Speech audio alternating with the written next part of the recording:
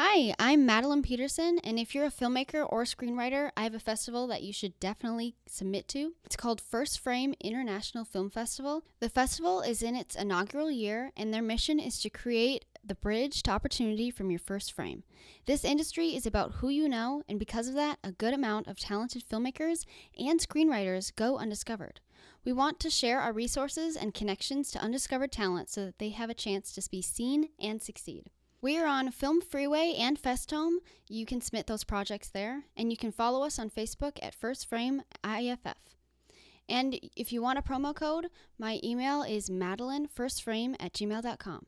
Once again, the festival is First Frame International Film Festival, and if you want a promo code, my email is madelinefirstframe@gmail.com. Thank you. All right, Brian's here, and he knows it's dedication time. So, Brian, what would you like to dedicate this episode to?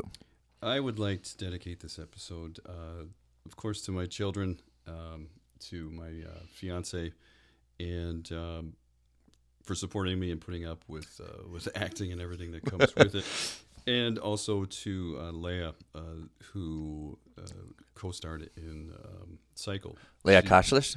Yeah, very, very extremely talented actress, musician. I mean, dancer. Yes. The list I think goes on and on.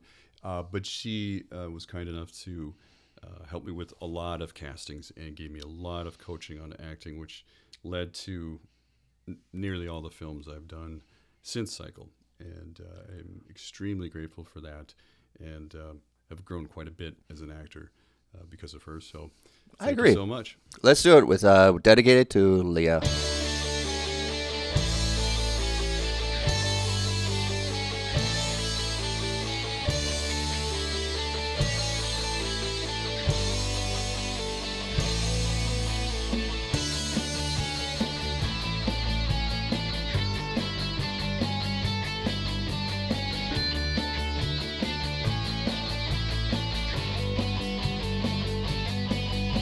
Yep.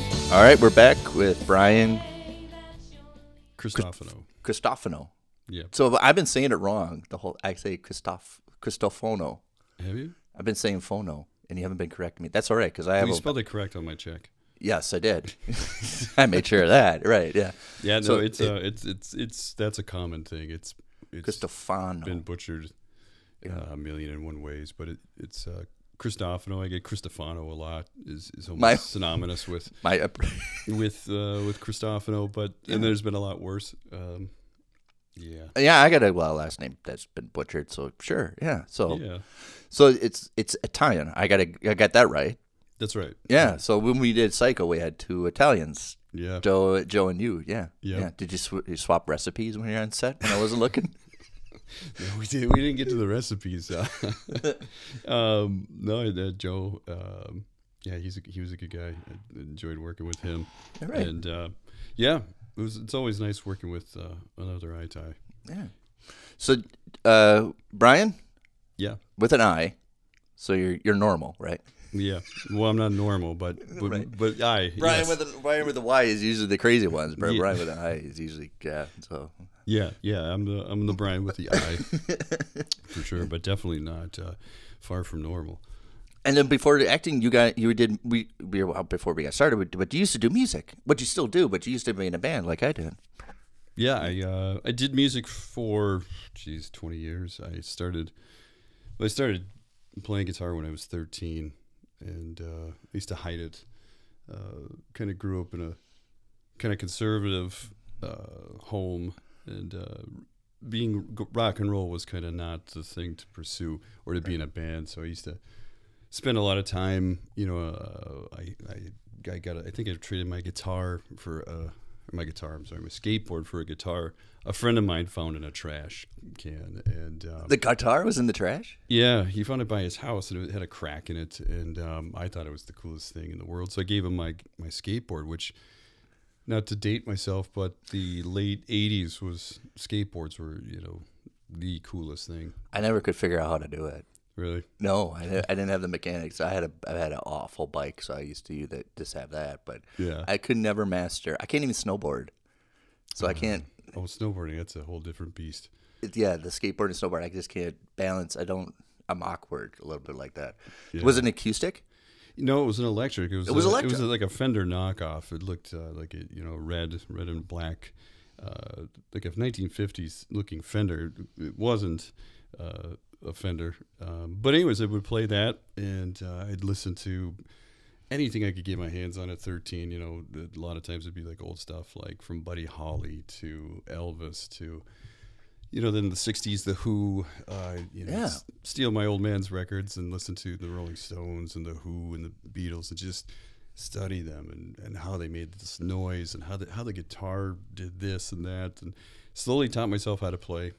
High school, joined a band, and we played together. We got together senior year, and we played for 20 years. So you did the guitar and sing? Yeah, I played guitar, wrote the music, and sang. And we did that. We put out 3 albums, and we toured. We picked up a manager out of London. Okay. And all right, you're really going serious now. Yeah. Yeah, in our mid-20s, we used to play. I mean, we used to play the dives in Minneapolis nonstop, and used to have to hustle, give out tickets, and you'd circle your name, and they'd count how many came back, and that would dictate how much money you'd make or if you'd move up. And we did that for years. And well, I remember, I'm trying to think of like what was Triple Rock called at the time. And that was yeah. I mean, you probably played there. Yeah, we played there. Seven Corners is pretty busy in Minneapolis too. Seven Corners was busy. We used to play, you know, well, a little bit down from there, the Caboose. Oh gosh, yeah. We used to play 7th Street, which was always fun because we'd get built in with usually like 10 other bands that were from out of town, and you'd have about 20 minutes. Yeah. And as soon as you were done, literally they would grab your drum set and your gear. They would open the door behind the stage that led out just fire to you the street and just put it on the street. Yeah. Yep. Yeah. You're trying to watch. You're like, wait, mate, that's my drums. Yeah, you're trying to watch your stuff from not getting stolen, and you know they put it on the street. And so it was fun. It was a lot of hassle and hustle, but we were able to put out 3 records. Did you guys remember Quest, which the Target Field is on top of right now, Twin Cities? Oh yeah, it had double floor. It had a main floor with just had a floor with a stage in the middle, and then you had an upper stage. Yeah, that was a big club. And I remember that people, you know, have the big mosh and people would just jump off of the upper deck and just participate. That was a crazy venue. Yeah, that was crazy when Fine Line we played. Was it Banana Joe's? What the hell is another big club in Minneapolis? Yeah, sounds familiar. There's that. We didn't get in there. Where am I been? No, we did mostly St. Paul. Okay, yeah, St. Paul was good. We played Ryan's back in the day, which was 4th and Sibley. I think they call it Sibley Street, 4th Street Station now. Yeah, that was the one that's hard to get into because it's like one ways all around, like one way. Okay, how do you get it? Yeah, like, we gotta go around. Right, then one way again. It's like, dang it. That was a tough bar too. You know, a lot of tough characters there. Hard, blue collar, you know, metalheads, and we definitely weren't metal. And, we were more punk rock, and we came close to.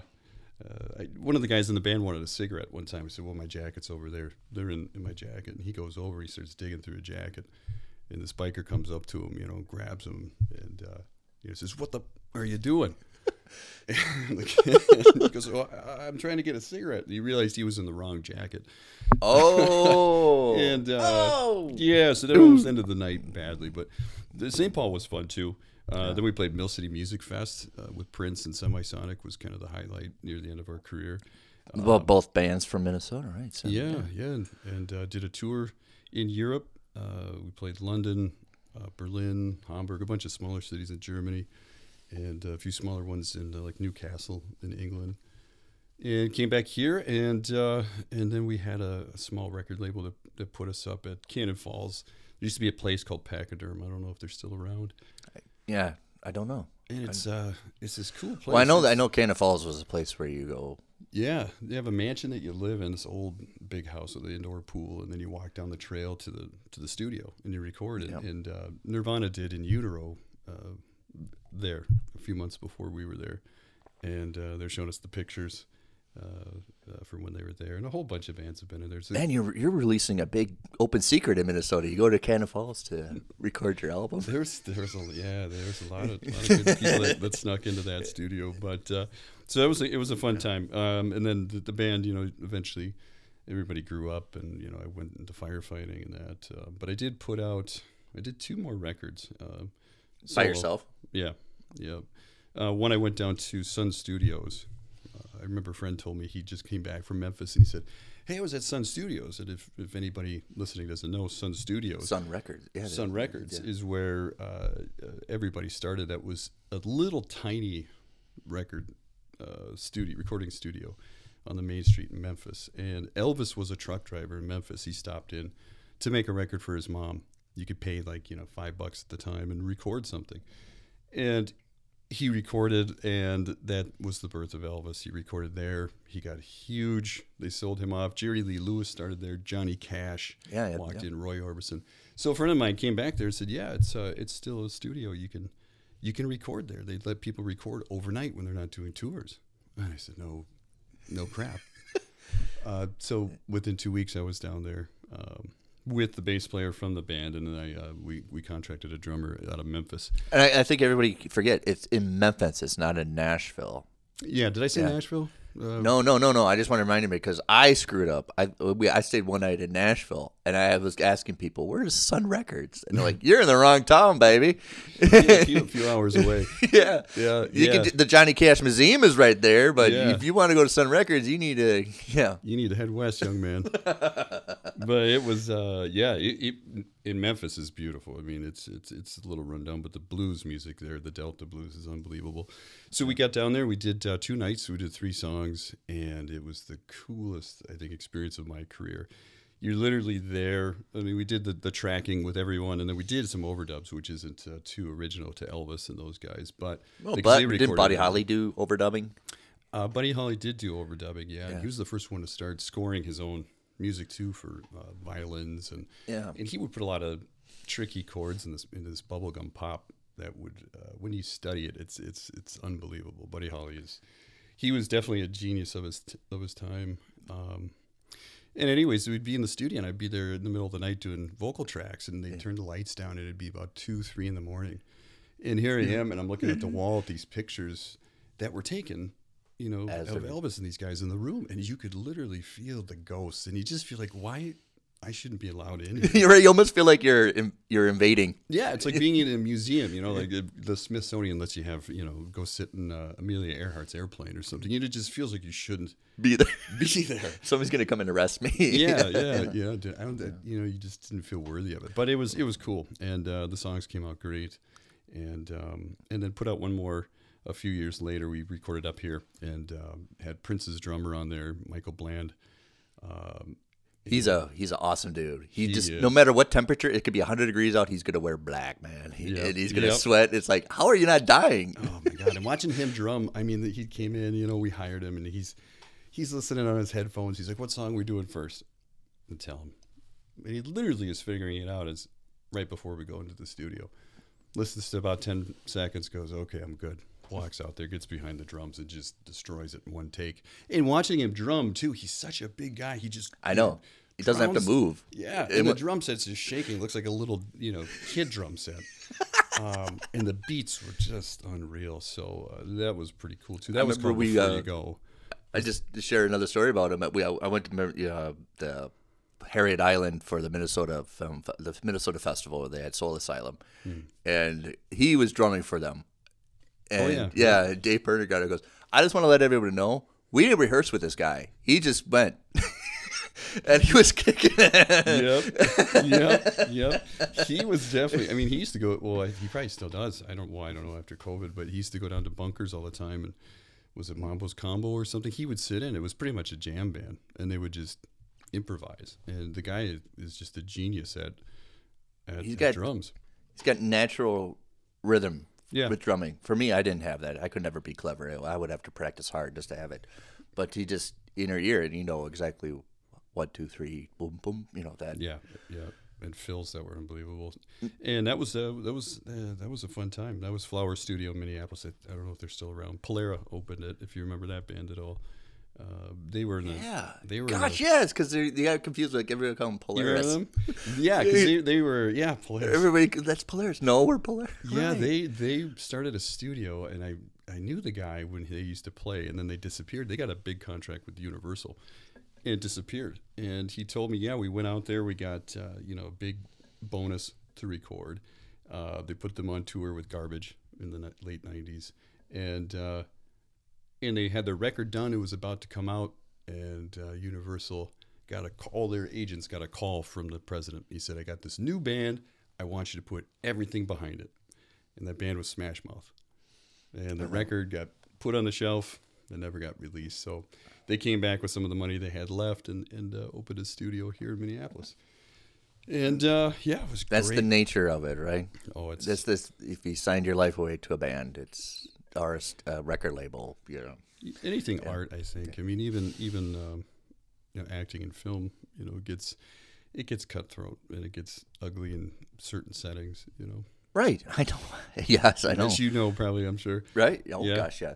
But one thing, we brought up Johnny Cash, and there's something I learned about Johnny Cash, even just recently, maybe like last couple of years, that he would, you know, when he would sing on the side of his mouth. And what he did on the other side was suck in air. So he'd take a big draw of air, and he would not breathe for the next 2.5 minutes singing.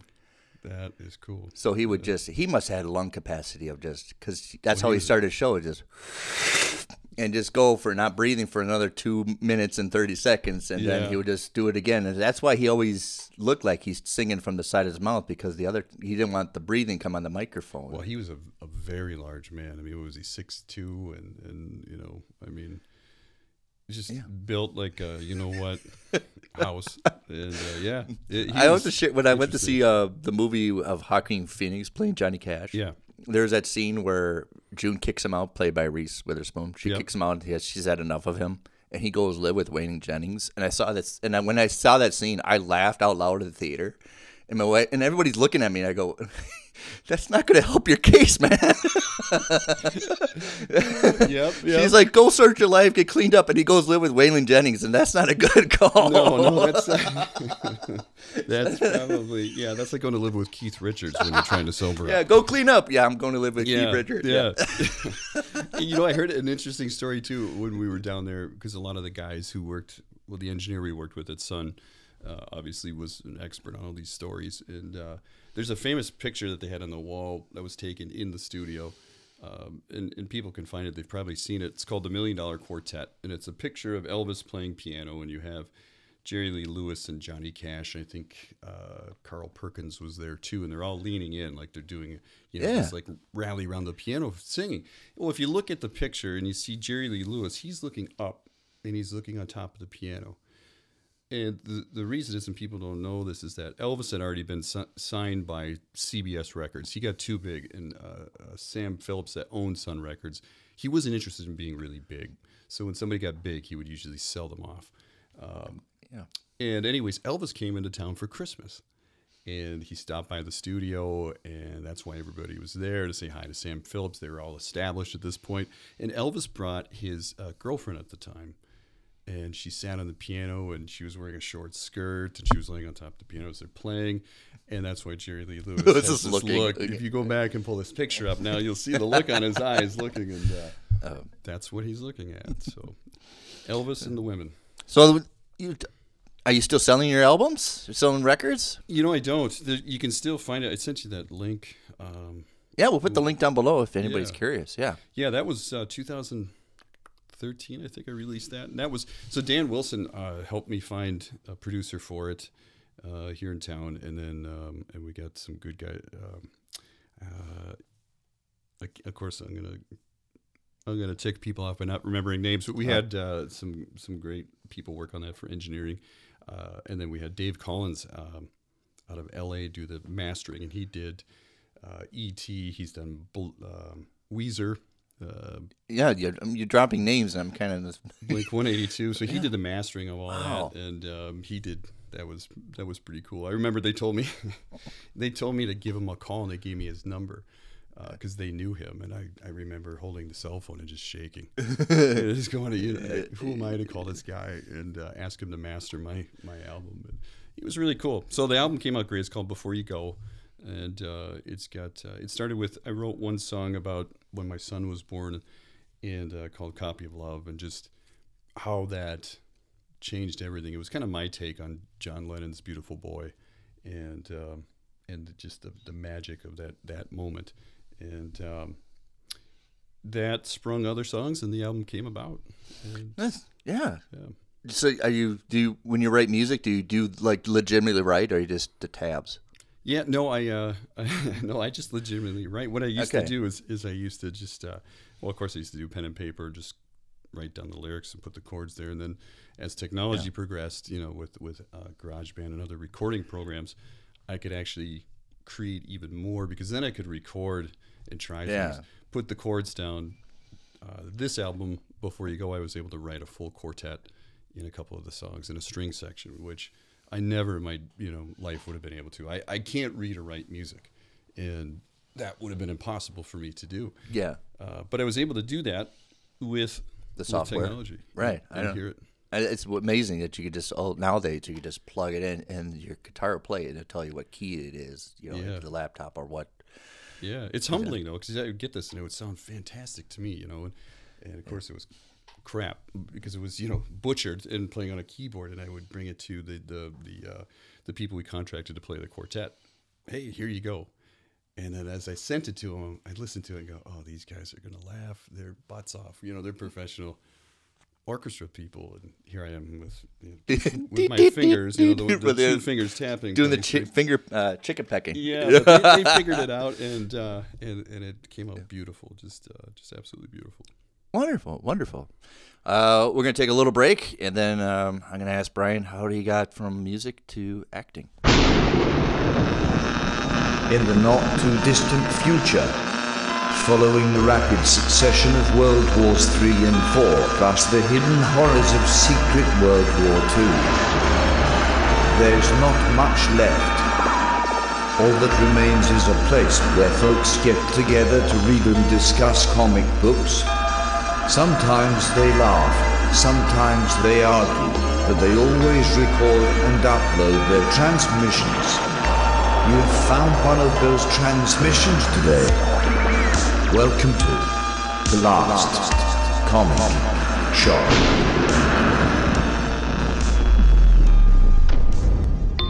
Rate, review, and subscribe to our weekly comic book reviews on all the major podcasting platforms at www.lastcomicshoppodcast.com. Hi, everybody. This is Nick from the St. Paul Filmcast, and I want to talk to you about a book that's available to pre-order. It's from a previous guest of the show and a good friend of the show, Dennis Vogan. Dennis is an acclaimed writer for many years, releasing novellas like Thea, Flipped, and Them, and creating comic books like The Brushfire and my personal fave, The Weirdos. Here he collects blogs, posts, essays, loose change from nearly half a decade. They cover a spectrum of topics, from comic books to sobriety, from outer space to his dog, pop culture, spirituality, nostalgia, the multiverse, and from joy to grief and everything in between. You'll find that Dennis Vogan is a lot of things, and for better or for worse, and he has a lot to say. Check out the book. It's called Time is a Solid State. Time is a Solid State. Available on Amazon or on his website, DennisVogan.com. Check it out today. Hi, everybody. This is Nick from the St. Paul Filmcast, and I want to talk to you about a great place here in the Twin Cities for your next social gathering event. It's the Serbian Hall in South St. Paul. The Serbian Hall in South St. Paul is now open. Built in 1924, it is a unique, historic venue perfect to host your next wedding, social gathering, corporate event, or any kind of celebration. The hall has over 9,000 square feet of historic charm perfect for your event. With a ballroom upstairs and a classic bar and reception downstairs, it has the flexibility to meet all your needs. From start to finish, they'll help you coordinate with every detail. Book now for 2021 graduations. Spaces are filling up fast. Visit their website, www.serbianhall.com. You can also find them on Facebook. They just can't wait to work with you. Your next social gathering event, think the Serbian Hall in South St. Paul. Showed up wearing black, never knew if I'd be back. I'm on the same track, way too long. Don't know where I went, can't recall the stock again. Gave up my will and let it get too far. And I'm feeling bad, it makes me sad. Lets me know that it's got the grip on me. right, we're back with Brian. Brian, after music, it seems like you kind of transitioned into acting. So is that something that you always wanted to do? Is that something somebody kind of told you, hey, why don't you try this? Because I would say even when you are doing music on stage, it's almost, you are acting too, a little bit. Yeah. There's definitely a similarity to it. Yeah. At least for me with the art, with music, especially being not only the singer and performing on stage, but as a writer, you're trying to capture these emotions, either yours or the subject you're talking about. And you tend to be, or at least, I am, very, for lack of a better word, sensitive, and you really feel these emotions of the song that you hear. I mean, songs that have influenced me and then my music. And acting was very similar. Of course, I always loved film and cinema, and there's movies that just I would get sucked into, just like music. And Right, yeah. And you can take on the emotions that the characters had or that they were trying to portray, and just, I can't even count. That's why I love when people say, what's your favorite movie? It's like, well, how can I used to ask that. I don't start? anymore because, right. Yeah. It's how can you pick one? I mean, it depends on the week. I mean, I can list off some, depending on, how I'm feeling that day. But I always wanted to act.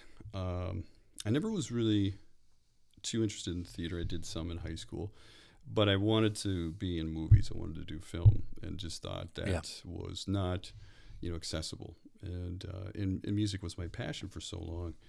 I did music for about 20 years, from senior year and into my career as a firefighter paramedic, which I did with St. Paul, and still did music a little bit then. And I got into little parts of acting and helping out on some sets. I met some friends that did some of the indie films here, so that kind of got introduced me into the community here. And I thought, oh, so there is a film community. There is here. some, there's not just Hollywood, and so they were pretty cool. They took me under their wing. I did some small stuff. Then I remember here's one of my favorite movies. I love anything Scorsese. The music he uses, the soundtracks, especially being a musician, it always blown me away. Yeah. The movies themselves are just, they're dark, but there's multiple layers to them. And one of the movies of his I always loved was Johnny Depp and Donnie Brasco. Oh, yeah, I forgot about that. Yeah. That it came out, Johnny Depp played it's a true story. He was an FBI agent that was the first FBI agent to go undercover and get inside the mafia in New York City, and to actually get enough information and stay in there long enough to bring down quite a few of the people in that organization. So that movie had Michael Madsen in it as well. He was in Kill Bill, Reservoir Dogs, and in this movie he was phenomenal as well. So I'm at home one day and I have my son, and I get a call and somebody says, "Hey, we're going to be doing a film this afternoon, a scene, and Michael Madsen's flying in for it. Do you want to be in it?" Right, yeah. And after I changed my pants, I ran, next door and went up to my neighbor, and I could just imagine how bad I was pleading for, hey, can you watch my son? And rushed over to this airport and did some stunt driving for this SUV in the film. And Jesse Mast did this film, by the way. And all of a sudden, here comes a car, and it's Michael Madsen gets out, and I tried not to look like a fool being a fan, and he was actually super nice. We talked, God, forever, about Donnie Brasco, about acting, about where he came from Chicago, and why he moved to L.A., and how he never took acting lessons because he just figured, I'm just being me. And it kind of shows. Yeah, he gets kind of have the same character in every film, but he does it well. Usually you go acting, you want to keep a little bit of yourself in every role a little bit, right? Yeah, you really do. You want to get that script down, but then and be that character. But then when you're filming, you want to be you doing it. And I was the first person who kind of gave me some instruction on that. And very nice guy. And we hung out there, and then at another set and watched him. he showed me how he was going to act when he was supposed to get shot, and just to watch him mime his body contort, it looked ridiculous. And I remember watching and just go, God, this looks ridiculous. But I'm like, this is how it's done. So I paid attention and took mental notes of how he did it, and then saw the playback, and it was unreal. It just looked like out of a Tarantino film, how he moved his body and was able to do it. So I got some tips on the physical acting from Well, him. I greatly appreciate it because he had to do it in my film. Yeah, and I actually used it for that. Yeah. Yep. I remember I went back in my mental notes. I'm like, okay. Yours, I think, was the first or second film I had to get Fall. shot in. Yeah. And I still haven't seen it, so I hope it looks good where I got shot. Oh gosh, yes, it does. Yeah. And believable.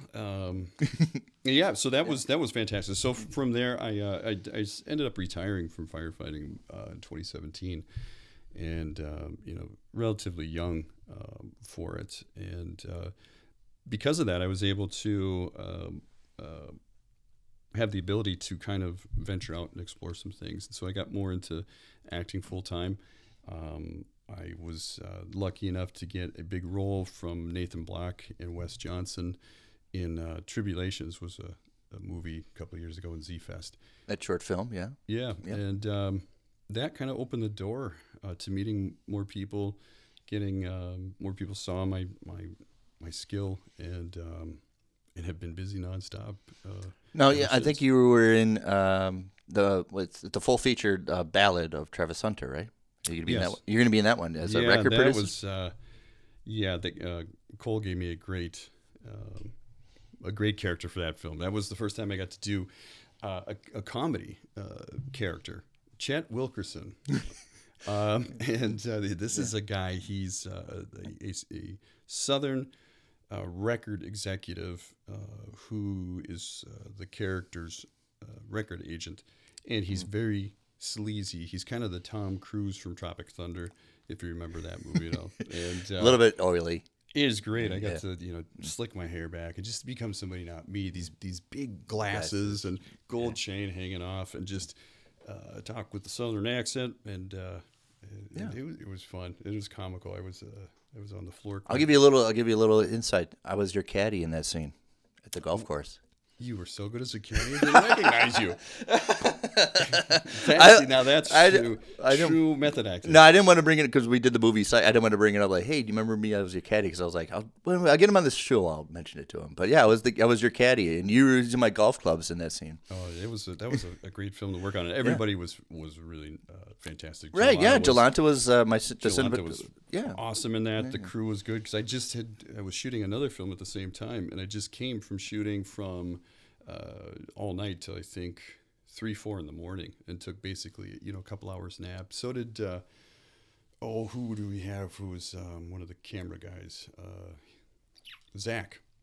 And Right. Yes. yeah, Zach was also shooting this other film. So we both were going on a couple hours of sleep, and one of the people on the crew, I told them about that, and they ran and got me like 3 Red Bulls for the day. And I could have kissed them. I was so happy, and it was great. It was a fun time. Travis Hunter. I think can't wait to see that. Is it going to come this fall?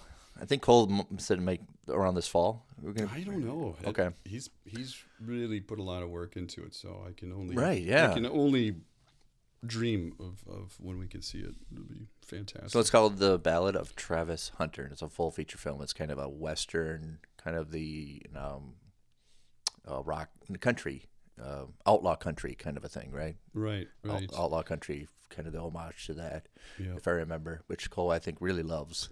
That outlaw country.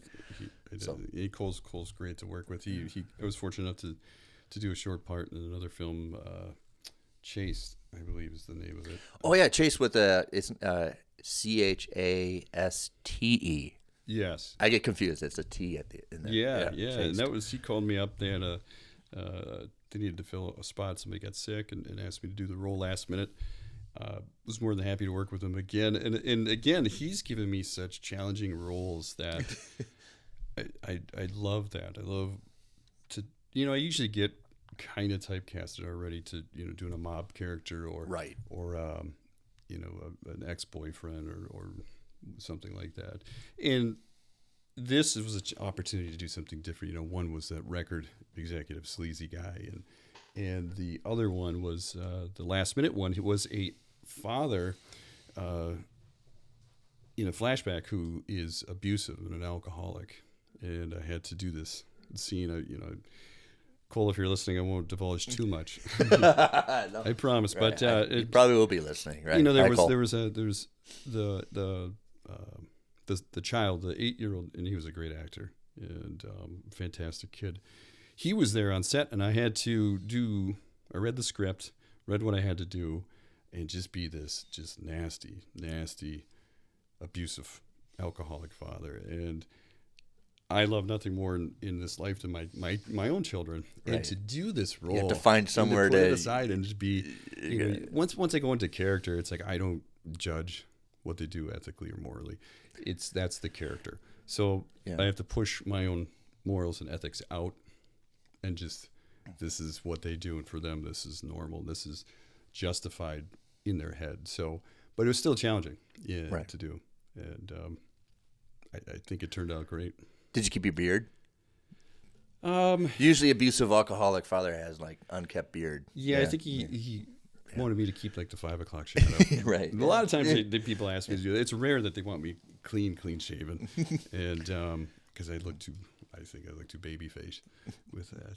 So after my film, you did a movie called Vengeance. Can you talk a little bit about that? Because the trailer just dropped as we were recording. Vengeance. Could you give a little bit of what that's about? Yeah, the teaser came out just last night, coincidentally. So that was that I got a phone call. This is one of those unbelievable moments I was really fortunate to get. I had casted for a film of theirs that I'd forgotten about with this company, and that's owned by the writer and director Thor, and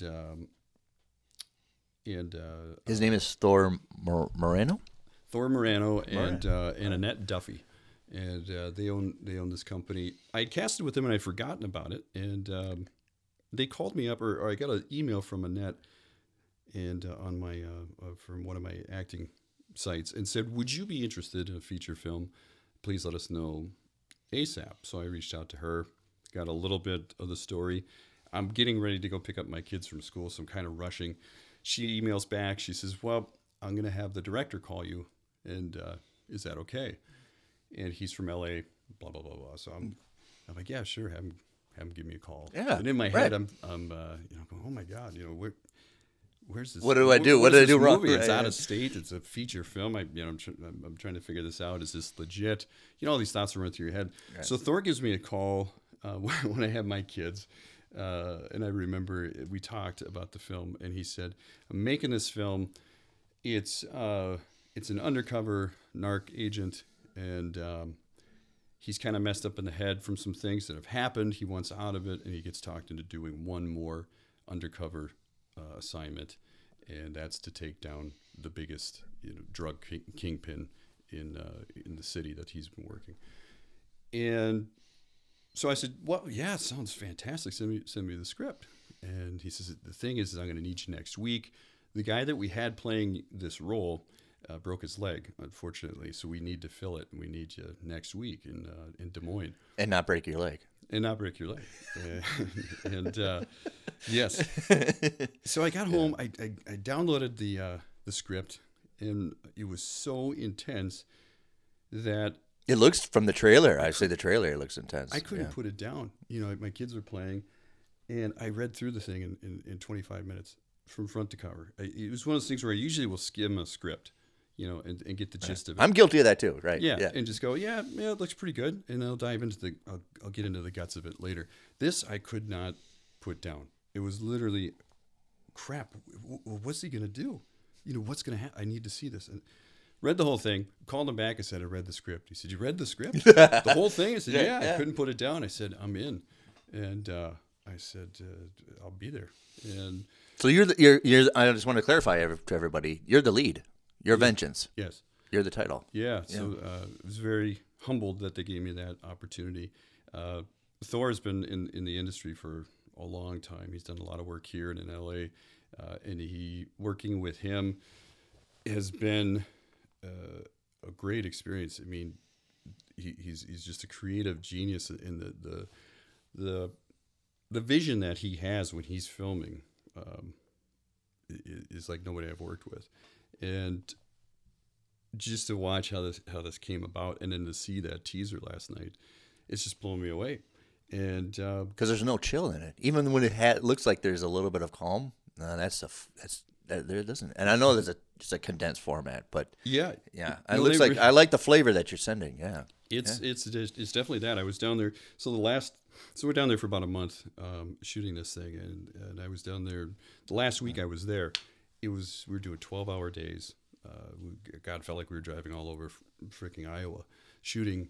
We'd shoot, move, shoot, move, shoot, move. And I remember by the end of the day, the first day, I'm like, oh, I'm so beat physically and emotionally because there were these intense, nonstop action, big emotion.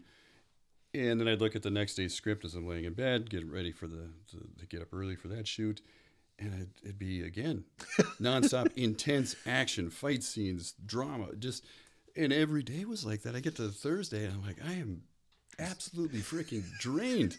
And I'm like, we have to be done with all the insane, drama, action. Right. We have to be. Next day, this is happening. The school bus is on fire with kids. I mean, example. Right. And every day was like, they got to hang from the bridge tomorrow. But it is one of those jobs, especially this film, where showing up every day I could not wait. I hated being at the hotel. I hated waiting in the morning. We started shooting usually around noon. And I just wanted to get there and just work. I have to say, making movies, the waiting is agitating. Yeah. Because even if you're a director or a production, you have to set up the scene and you make sure everything's right. Yeah. And there's just a lot of downtime where you just like, just do it. I'm ready. Yeah, and I had that with music too, but even more so with film. And with music, I'd be backstage like, hurry up, let me out there like a caged animal. But there was a good energy. Now. I have some anxiety and some old stuff from my years as being a paramedic that I deal with, and the waiting, the anxiety, it's almost it just gets unbearable. I want to hurry up and be on that set and shooting, and then it's just all gravy. Once I'm there, it's the worst. When I have to read football for 20 years, the 15 minutes before game time is the most aggravating. It's just. Especially if you're going to referee a game where there's like 40,000 people in the stands and it's not going to be quiet. Everybody else is amped up and you have to be the chill. Yeah. Here's the five guys that just got the calm. Everybody else is just screaming at you and screaming and screaming. Then you have to be the calm. Yeah. That's pretty. And then after the first play, after kickoff, you settle into your mechanics. We call it mechanics. Get your mechanics down. And then you have your jurisdiction. Stay in your lane. Pilot. Yeah. And worry about your job. Yeah, that's the best. That's the funniest thing about refereeing is usually it's the person making the bad call across the field that you're going to get yelled at for. Like, I know I didn't do it. Yeah, it's not me. It's not me. Right. I think the second hardest thing too is with any film is trusting the director. I mean, even when we worked on Cycle, it's that the take was good, that it looked good, that you did good, and because as an actor and all artists, you would keep doing the scene all day long. Frontwards and backwards, recording music too. It was like you had to know when to stop. So you have to trust the director to say, it's good, let's move on. And Thor was so unique in that we would do a scene, he'd have everything set, we'd go, and he'd do one, maybe two takes. We're good, move on. And I mean, we had a budget, obviously, that they were very concerned with because this was a big feature film with investors. And so we had to manage the time. But I would look at him and say, Are you sure? Can I see the playback? And rarely he would, and eventually he stopped showing me the playback. He's like, you know what? You're going to trust me because you're going to get too self-conscious. I'm not showing you the playback. Yeah. And so I had to learn to trust them and learn to trust myself, which was a huge learning curve. He said, trust me that I'm going to make sure that you're doing it right. And so I learned a lot from him. And I think it comes from another thing of coming from a referee training is we're moving on. It's the one thing we tell everybody. We're moving on. Yeah. If it's bad, so what? We're moving on. You're always going to think you could have done it a little bit better. Oh, yeah. I always. Or I could make that that one word sound better, or I could make that shot, that angle better, or I could have done that movement better. To know when to say when and just let I could go back to my comic book, my 300-page comic book, and go back and nitpick and clean up. And but I have to go back to my old training that I taught other people. We're moving on. Yep. It's the way it is, and let's leave it. Moving on. Yep. That's it. It's hard. I know, especially when you want to get something because you're really invested. You really like what you're doing, and it's like really want to sell it, and it's just like we're moving on. What? Right. I think I got a better one. What? We got to go. Yeah. It's Somebody like, told me once, art is never complete. It's never finished. It's just you have to get to the point that you can look at it and go, "This is the best I can do," and then walk away from it. And that's the hardest thing to do. I know that we're all done, and then we're never going to see each other really again. Yeah, Yeah. we're at what? We're bye. See you later. Yeah, Yep. Yeah. yeah. It's hard, especially when I take writing classes. The hardest thing I ever come up is what's the end, because the end is not really an end. It can go on. You could sit and do forever on it. And Oh yeah. what's the end? And then you just have to figure out what's a good time. When I write, I go, when's to stop? I don't say the end. I go, when's to stop? Because I know the story could always continue on. Yeah. And it's hard. And then when you see your stuff too on film and you see it come out, and I think a lot of us are highly self-critical, and that's part of being. Well, I know Tim Burton can't watch his own films. I almost was at that point. It's hard because you just see it, and I have to watch it a few times before I can say, okay, I'm happy with it. The first time I see it, this is one of the rare ones. This one for My Name is Vengeance. The teaser, that one I liked right away. But the first time he sent me a clip, and he really loved it, and this was a month ago, I was like, my God, I absolutely suck. And I should not be in this film. And he's like, no, it's great. What are you talking about? And I'm like, oh, I can't watch this. It took a week off, played it again. I'm like, yeah, this is actually, it's good. Yeah. And it's that I'm saying because I'm kind of in that same boat of God, this looks awful. come back to it and take a different look at it, and or don't watch it. But you do want to see, you want to be proud of your work, so you got to come back and take a different look at it.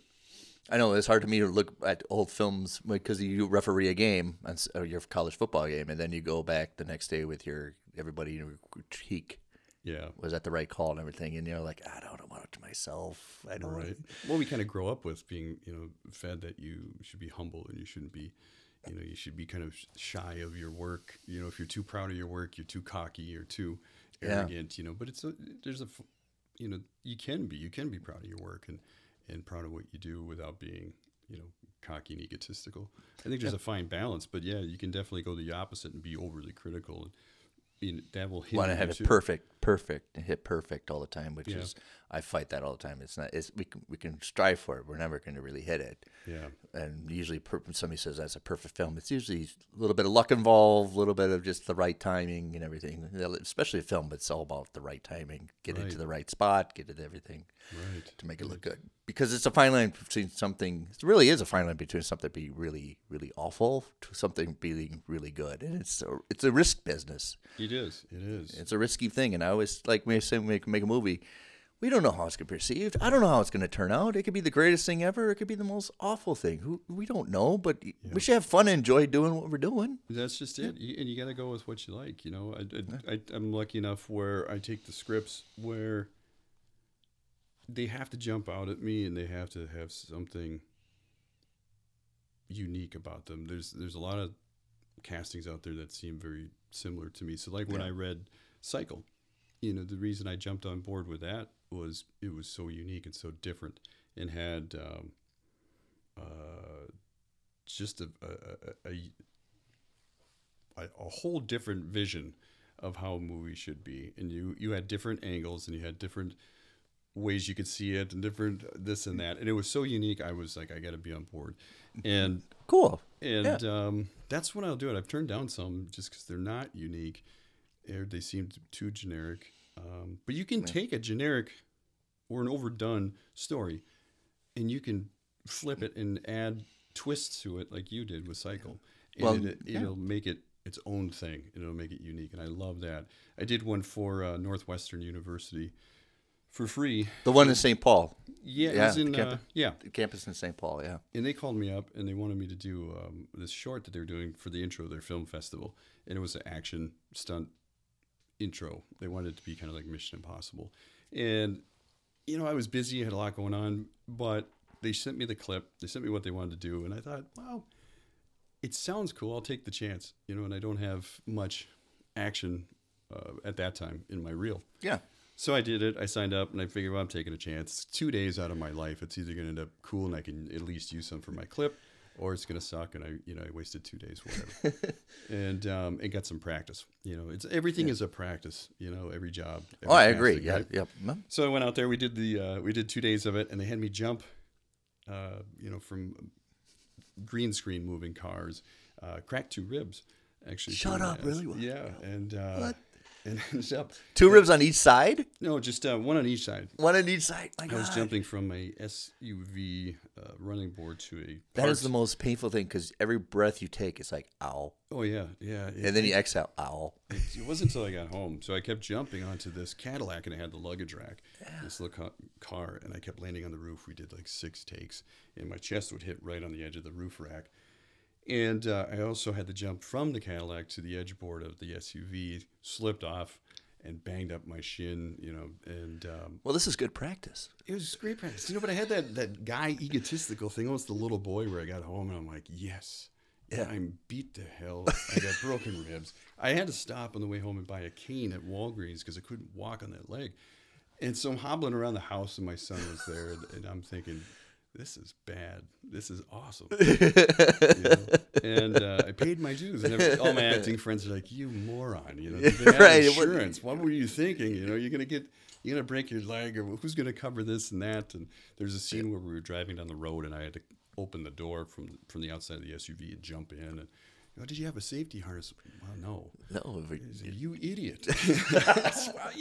I know it was not the smartest thing to do, but it turned out They look great. unbelievable. It turned out way better than I could have imagined. A very talented group of students that have just graduated. So hopefully we'll see. Do you have a title? It's they didn't give Vengeance it a title. Part It was the action scene opener for their Okay. big film festival. Oh, I get it. What it is? It's like a bleed-in. yeah. Yeah. I'll send it to you. You can post it. Sure. We'll post the link to it, and it's only like I want to say 5 minutes long, but it's again nonstop action, and it turned out really good. Well, I want to bring up because we're surrounded by comic books, which are really defined good and evil, really are clear, especially in the superhero world, they're really defined what's good and bad.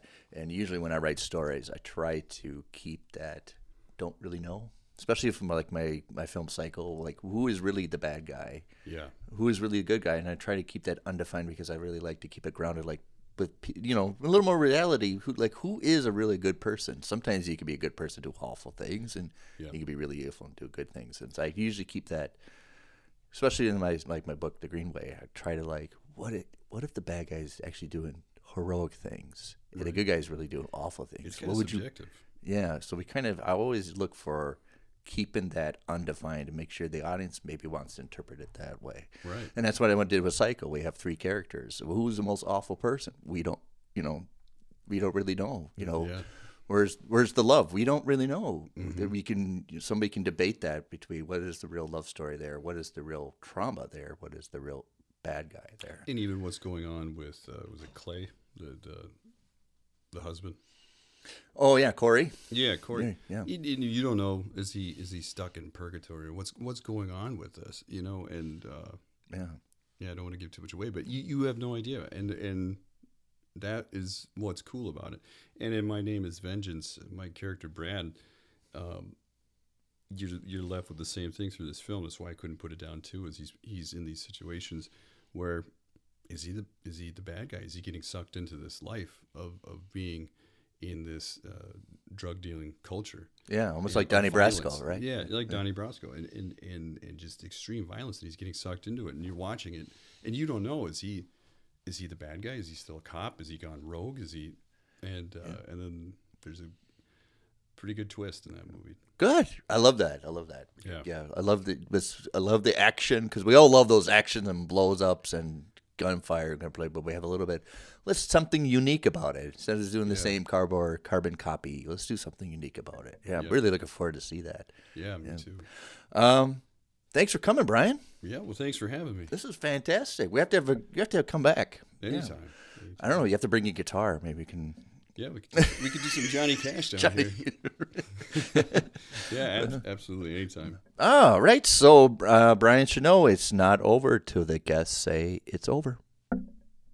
And it's over. There we go. It's not over till you say that it's over. You're not leaving me quiet. It's not over till you walk away. I don't see you leaving yet.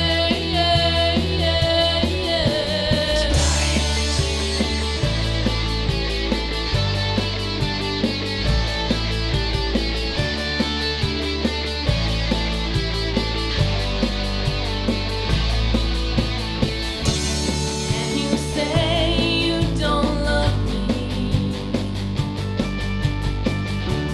while you look me in the eyes. You're not sure about our future, but as you speak, you realize You kiss me